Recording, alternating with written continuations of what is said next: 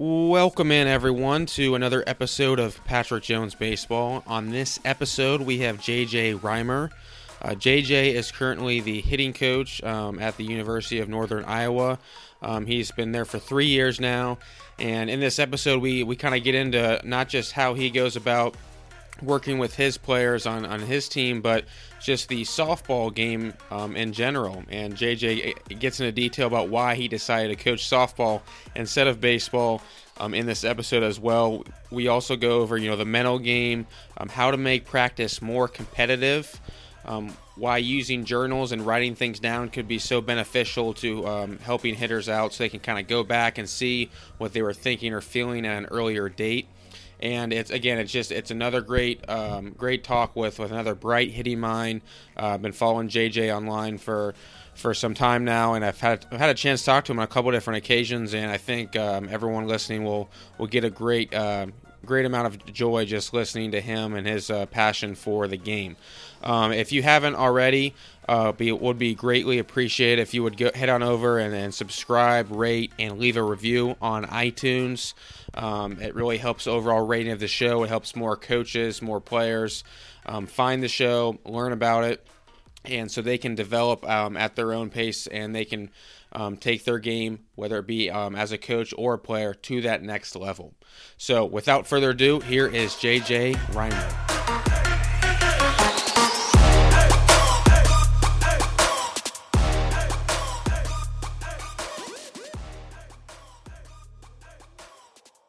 All right, JJ, we are now live. Appreciate you coming on.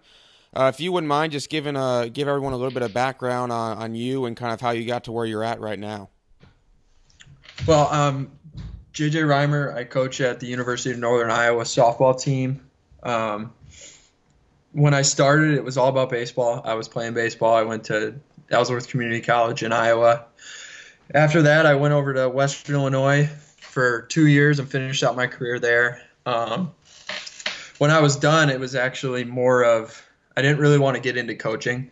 I was kind of ready to take some time off. I went into personal training, did that for a while until a facility in my hometown opened, and that kind of gave me the itch to get into coaching. I was coaching young kids, and I loved it. I was enjoying every minute of it.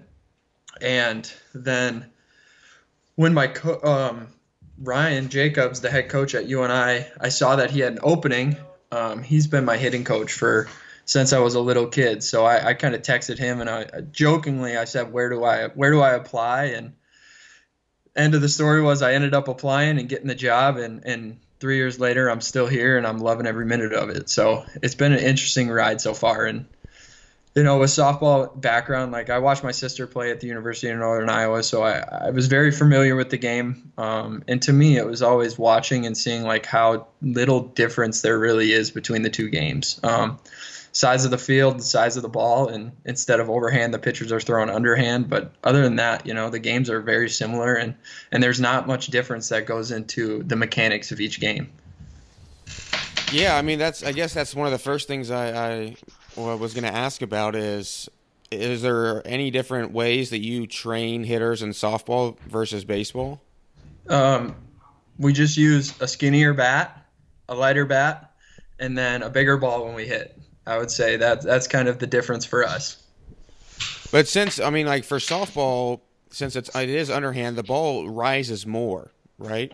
Yeah, rises. It's I always compare it to the high fastball in baseball. So we do see a negative descent angle as it's crossing the plate with a rise ball. But just because it's coming from a lower slot, it makes it a little bit harder to see. It's kind of like a sidearm or a guy who's throwing from down low and he's throwing a high fastball. It comes at you and it looks like it's rising for a long time. So to be able to basically guess where it's going to be is a little bit trickier, and that's why the rise ball is so effective in softball. What's the spin rate for a pitcher in softball? That I'm unsure of right now. So we got the Rapsodo, and I dove in deep to the hitting aspect with Robin Lund, who was our volunteer at the time. And this next couple of years is my goal is to dive a little bit more into pitching and kind of learning more about that side. But I knew I had a lot to learn on the hitting, so I haven't gotten a chance to dive into the softball and the spin rates of them. But Yeah, I know there's a lot of guys out there that are doing a ton of stuff with softball pitching. The coaches there that are really pushing that forward. So I gotta reach out to the men and women that are doing a really good job there and start to dive into that. What have you noticed on the hitting side of using Rapsodo to track your hitters? I think for us, it's been a really good tool because it's something that our kids are familiar with. Our players, at this age, are technology driven in all aspects of their life. So to be able to basically get instant feedback is what they get in everyday life in all aspects of life. So to add that into our training tool is something that it gives the players answers a lot faster than waiting for the games to play, waiting for the games to come. You can really get a line of how are you developing as a player. I can see that my exit speed is lower than some of the people that have the most success on our team. My launch angle, I'm hitting on the ground a lot, or I'm elevating it too much, and they really get those hard numbers that tell them, okay, this is what I need to do to improve, and then we use that information to develop a system and a training model for whatever they need and their weaknesses. And I think that's the biggest thing that we're using Rapsodo for is to aid in our training and not really let it take over our training. What is the most important or the metric that you like to look at the most on Rapsodo outside of exit velocity? Oh, the one I always like at is distance. Like, how far are you hitting it? But I think the one that I look at the most is when you're hitting your hardest balls, at what launch angle are you hitting those? So we'll take your top 10% of your exit speed, and then we'll figure out what launch angle are you hitting those at. Are you someone who's in that 20 to 30 range in your hardest hit balls, or are you someone who's 0 to 10? So are you hitting your hardest balls on the ground, or are you hitting your hardest balls in the air? And I think that's the one we use the most. I'm looking at some of the stuff you've been putting out lately on Twitter, and it looks like a ball's hit over 210 this preseason. Lowest launch angle was 20.3, highest was 44.5. In terms of where would you want those players? Like if I had a player who was 35 to that 44.5, where would you want them aiming for that consistently? Our goal that we tell our kids is 10 to 30. And then within that, your harder kids, your kids that hit a little bit harder, your power swingers. In softball, the nice thing is you can have a little bit more room for error with the smaller fields. So, 25 to 35 is where we like our kids with power numbers, with the higher exit velocities. Those are going to be able to go out of the ballpark at all launch angles if they're hitting it as hard as they can. And then some of the kids that don't quite hit it as hard, they make contact a little bit more. Those are going to be more down in the 25 to 15 range, where we know they're going to be able to get it up and over the infield and hopefully split a gap and hit doubles. So when we're looking at it, we're really diving into like, what does this player do and what does she do well? And then developing kind of their range of metrics into that system. How do you relate those metrics to the player? Well, something we're doing this year is a little bit different. So the way I explain it to them is the best compliment you can get as a softball player is when someone says about you, like, I don't know, that girl just hits, right? So when someone's like, I don't know how she does it, she just hits and she hits everything. I broke that down and I was like, okay, what does that compliment mean? And I think the best hitters, when they swing, they make contact. When they're making contact, they're getting their best swing off. When they get their best swing off, they hit the ball hard. And then when they hit the ball hard, they elevate the ball. So the way we did this preseason was we created the karate band system. So we have a randomizer machine in our facility, and we use it all the time. And we say that we want our girls to be making contact 60% of the time. So when they swing, are you putting the ball in place 60% of the time? So if you're over the 60, you get a white belt, which we use wristband, so you get a wristband. And then I take those 60% balls that are made contact, and then I figure out, okay, of that, how many times did you get your best swing off? For that, we use rotational acceleration and bat speed. And if you get your A swing off half of those balls that you hit, then you get the next band. And that'll be, I think it's a blue belt. And then I take all those A swings and I look at the exit velocity of those balls. And were they within your top 15% according to your max exit velocity? If you're at 50% there, you get the red band. And then of those 15% exit velocity balls, are you in the 10 to 30 range? If you're in the 10 to 30 range, we give you the black belt. So those numbers are posted every single day. What are you at right now for contact percentage? What's your A swings? What's your exit velocity? And then are you elevating those balls? Because to me, the best hitters, they hit the ball hard, and when they hit the ball hard, they put it in the air. That's pretty cool. I like that. I like that system of the different belts and things like that.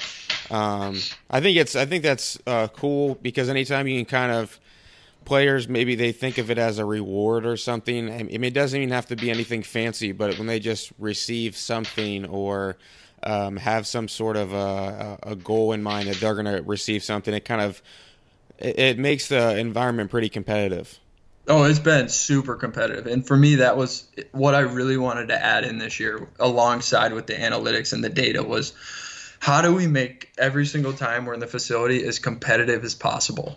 And for us, like, obviously there's no results, no fans watching you, and you're not really being judged by statistics or eyeballs at that point. But really, we got to put something on the line. So when we had this kind of tier system, the competitiveness just shot through the roof. And that was something that we were trying to replicate every single day. Was we train at game speed every single day. And it's a challenge every single day. But we also have to have the mind and the mental capacity to be able to do it when we step on the field. So we have to replicate not only game speed, but game mentality every single time we're practicing. So that's what I think it instilled more than anything was like every time you step into the facility, like something's on the line and you see the people that are black belts and you see the people who are white belts and you're trying to do whatever you can to reach the highest level.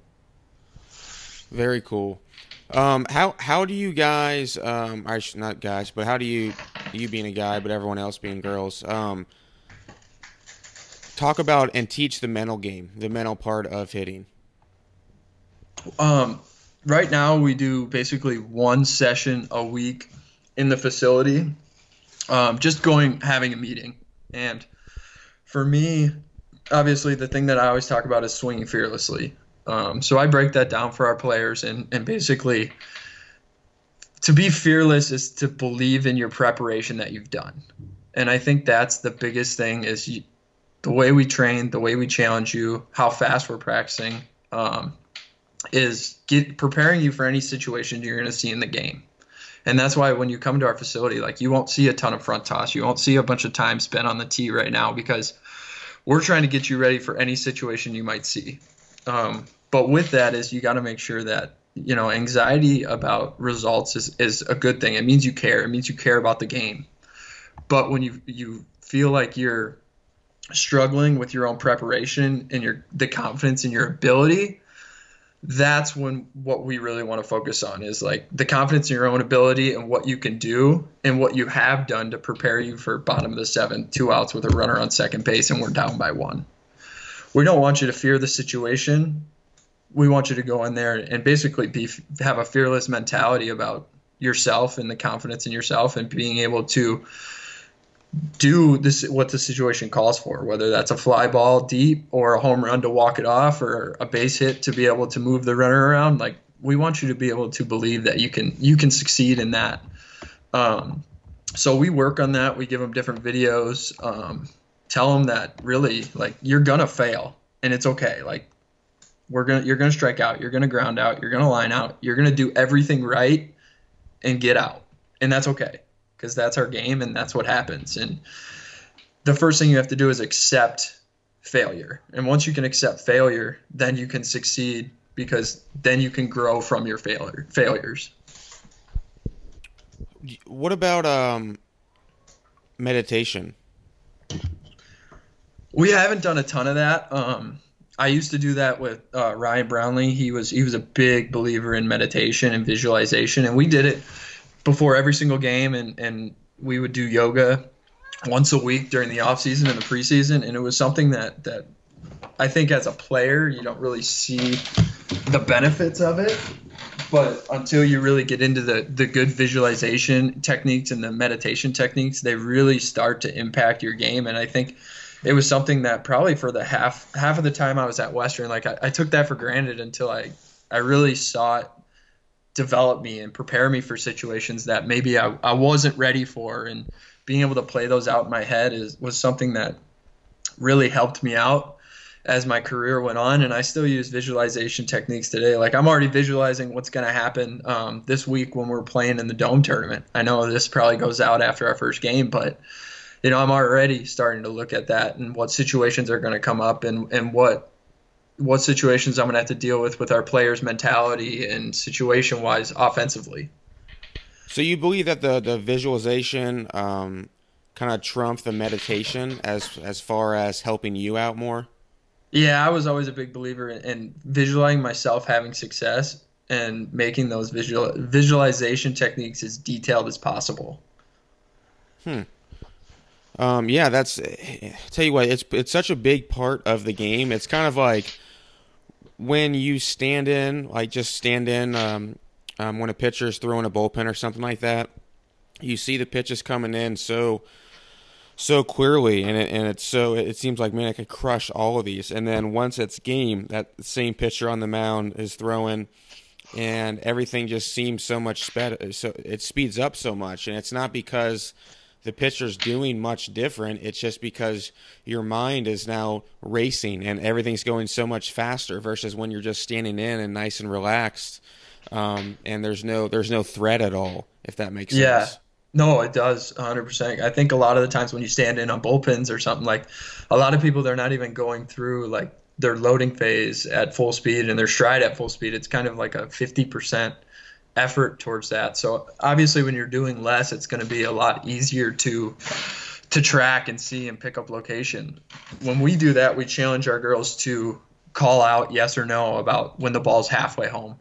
It just adds a little bit more intent into the drill and a little bit more focus. And this year, actually, we've been having them call out pitch type before it reaches the catcher. So are they able to pick up spin? Are they able to pick up location before the ball reaches halfway home? And that just adds a little bit more intent into the drill that allows their mind to get a little bit more frantic for a little bit and have them have to push through that and focus a little bit more, where we've seen a lot of our girls struggle early, and then as the day goes on and the weeks go on, like they get better at picking up spin and finding different tendencies for pitchers. What do you think about players using journals, right? Especially at the college level. I assume you would face a pitcher more than one time. And so going back to like having like writing notes about what you saw the first time you faced the pitcher, or how your swing felt that day, or how well you were picking up the ball, that sort of a thing. I feel like that would help a lot. Oh yeah, I think a hitter should keep a journal through all aspects of training and games, especially in softball, where you'll see a pitcher Friday and then you might see him again Sunday. You might see him again Saturday. Yeah. So you might have 7-8 at bats off of one pitcher in a weekend. So that's something where I think the more kids can start to journal and start to say, okay, this is how this pitcher threw me, then they have a better chance the next time they step in.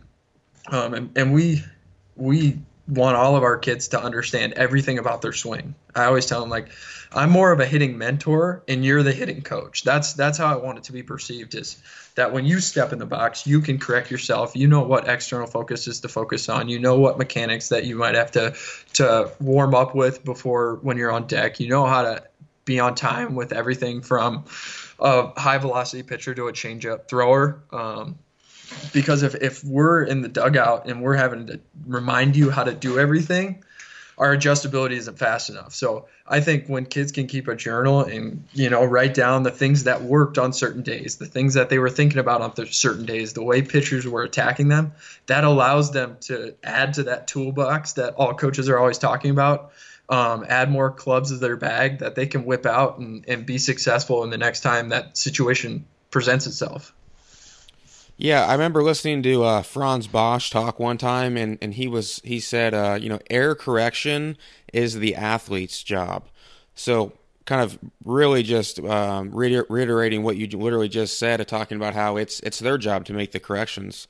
You need to kind of supply them with the guidance and everything, but at the end of the day, it's them who has to go out there and compete because look, like your swing's not going to feel the same every day. There's going to be some days you physically don't feel good. There's going to be some days you don't pick up the ball well. So there's different things that do change regularly. So I do like the fact that you kind of putting the power in the players' hands.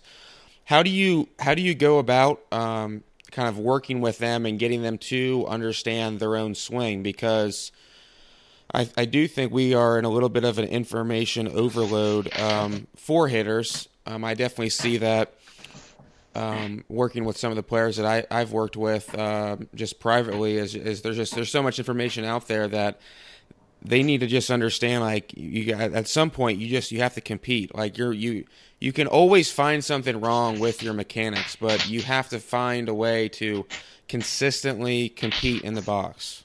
Right, 100%. And I think that was one of the best things that Robin ever told us was swings are like snowflakes. Like no two are never ever the same. Like that perfect swing that people are always training for, like you might use that once in your career because there's so many aspects. And we see it with the data. It's like how many different numbers and variables there are that go into one batted ball.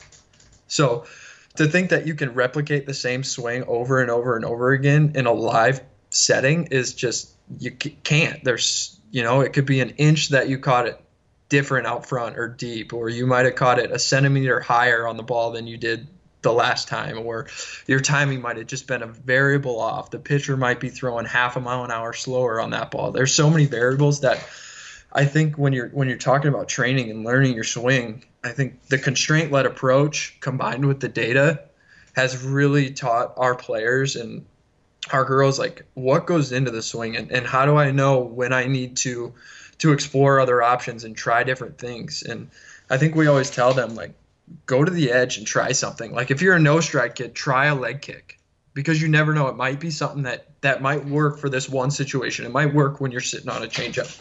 It might work when you're having somebody that likes to throw inside. But you'll never know that unless you try. So we always tell them, like, go play on the edge. And then if you fall off, then just climb right back up and try something different. Do you worry that your players hit too much? No, I think we've done a pretty good job of making our hitting sessions very intentful, very focused, very energized, but not overworking our girls. So our kids hit about, 8, 16, about 25 minutes a day. Half of that time is spent, a third of that time spent on tee and front toss work, and then the other 2/3 is spent at game speed using machines and using live balls and real bats and getting after it.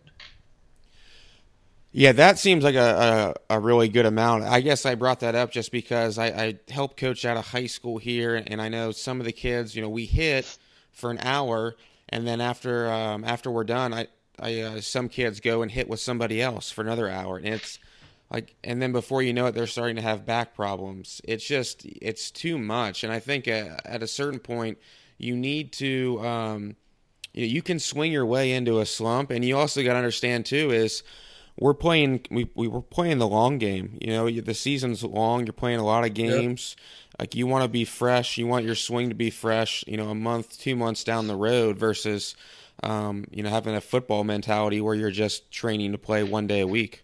Right. And I think with that too, like those kids that go and hit again, they might spend a half hour on tee and mechanic work and then another 20 minutes on front toss work. And, like I could step in the cage right now and hit off a tee and hit off front toss and mash balls out of the ballpark and get all my metrics where I want them.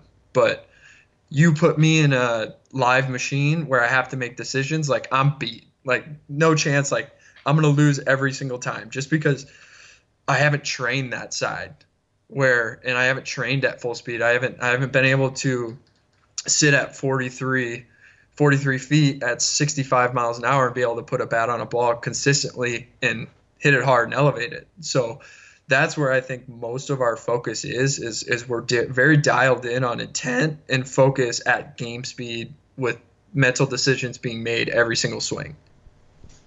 Earlier, you were talking about how Robin Lund was with you guys last year, and I know him being at University of Iowa now, they do a lot of everything. I mean, they pretty much there's not one thing that they don't really cover. But one of the things that he talked about when he was on the show was working on swing decisions, pitch recognition, doing some video. Have you guys implemented any of that from when he was there? Yeah. So every single day our girls face what we call is the Onion. So the Onion's a pitcher simulated machine. It's got randomizers. So we'll set different pitchers, whether we'll call it like Sophie is someone who's going to throw a little bit slower and with a changeup. We have Velma, who's going to be a little bit more velocity with an up in the zone kid. And they go in and they basically take at bats off of them and they'll give us kind of what their plan is, and they'll say, I'm hitting the outside pitch or I'm hitting the changeup, and we'll track it. Like, one, did you swing at your pitch? And then when you swung at it, did you make contact? And then we'll track good decisions, bad decisions, and then were you chasing rise balls? Were you chasing changeups? So we track all that, and it gives us a good data on like, okay, when we're facing velocity pitchers 65 to 70 with rise balls, like which of our kids can get off their best swing and make contact the most? And then when we're facing slower kids who maybe throw changeups, like who hits the changeup the best, who's on time, who makes good decisions and inside and outside. And the reason we name the pitching machine like that is so that when we go into a game, like we can tell our kids, like we're facing Sophie today. We're facing Ewa, east and west, so she's going to throw in and out. We're facing Oda or Ingrid, so they can correlate what type of pitcher that was back to their training and know the tools that they have to implement for that day. So if it's someone who hits changeups really well, will you tell them, hey, I want you going up there looking for a changeup? I never force anybody to do anything. I'll give them what I see. I'll say, I've noticed that this kid, every time she gets the 1-1, throws a changeup. And from there, I kind of let them decide, because a lot of the times I've figured out that if I force somebody to do something, the confidence isn't going to be there. But if they convince themselves to do it, one, they have a lot more confidence in it. They want to do it. And then when they succeed, like, they grow even more because it was them who came to the conclusion and found the answer rather than, Coach Reimer told me to. Yeah, I understand. Sense. You're supplying them with the best tools and to help prepare them the best, and then they make the decision. What do you like as a coach during the actual game with your hitters? Focus and intent. Those are two words that we go by all the time. Like, are you focused? When she starts to throw her bullpen, like, are you focused on timing? Are you focused on where she's missing or what pitches she throws most often? What's her best movement? Like, and then when you're in the dugout, like, are you focused on what pitch does she go to when there's a runner in scoring position? What does she throw when she's walked two people in a row? What does she throw when she's at two strikes? What's her out pitch? Are you focused on that? And then when you go to the plate, do you have intent to do damage, to elevate the ball and hit it hard? And then are you confident at the plate? And those are what we're looking for in our players every single time, is focus and intent. Yeah, I definitely agree with that. I definitely think that intent sometimes gets a bad rap because everyone thinks it's just throw as hard as you can and hit as hard as you can, but you can have intent with pretty much anything you do, whether it be, bunting for whatnot. Speaking of bunting, does your team bunt at all? We do. We were just looking back, and I think 1,600 plate appearances last year. We had 11 bunts. So we like to swing. We like to hit. What about out of those 11 bunts, how many were successful? I think we had a total of 5 sacrifices that were successful, and then 2 drag bunts that were successful. So I take it your team doesn't practice that very often? we practice it, and we do our situational practices and hit and run, slash hit and run, bunting, but it's not like every single day when you step in the cage you're going to bunt 25, 30 balls. I think we look at it as, okay, we bunted about 1% of the time last year when we went to the plate, so that's about the allotment of time we should spend in practice. We always tell our girls it's not something we're going to focus on heavily in practice, but we're going to be able to do it. We're going to be able to do it well because it might only be one or two situations this year where the game counts on it. And when the situation calls for that, like, are you able to give us the best chance to win? And sometimes a bunt is what gives us the best chance to win. And is the lack of bunting, is that widespread in softball? I think it kind of goes from program to program and how your team's built. Speed is a big impact in softball, and you're going to see some of the faster teams bunt and drag bunt and slap a little bit more than you will, some of the big-time power schools that are going to stand in there and swing away. Like, I think Wisconsin last year in the regionals, they had a game where they just weren't swinging it very well, and they won the game on a suicide squeeze. So I think no matter what, you can't lose focus on small ball.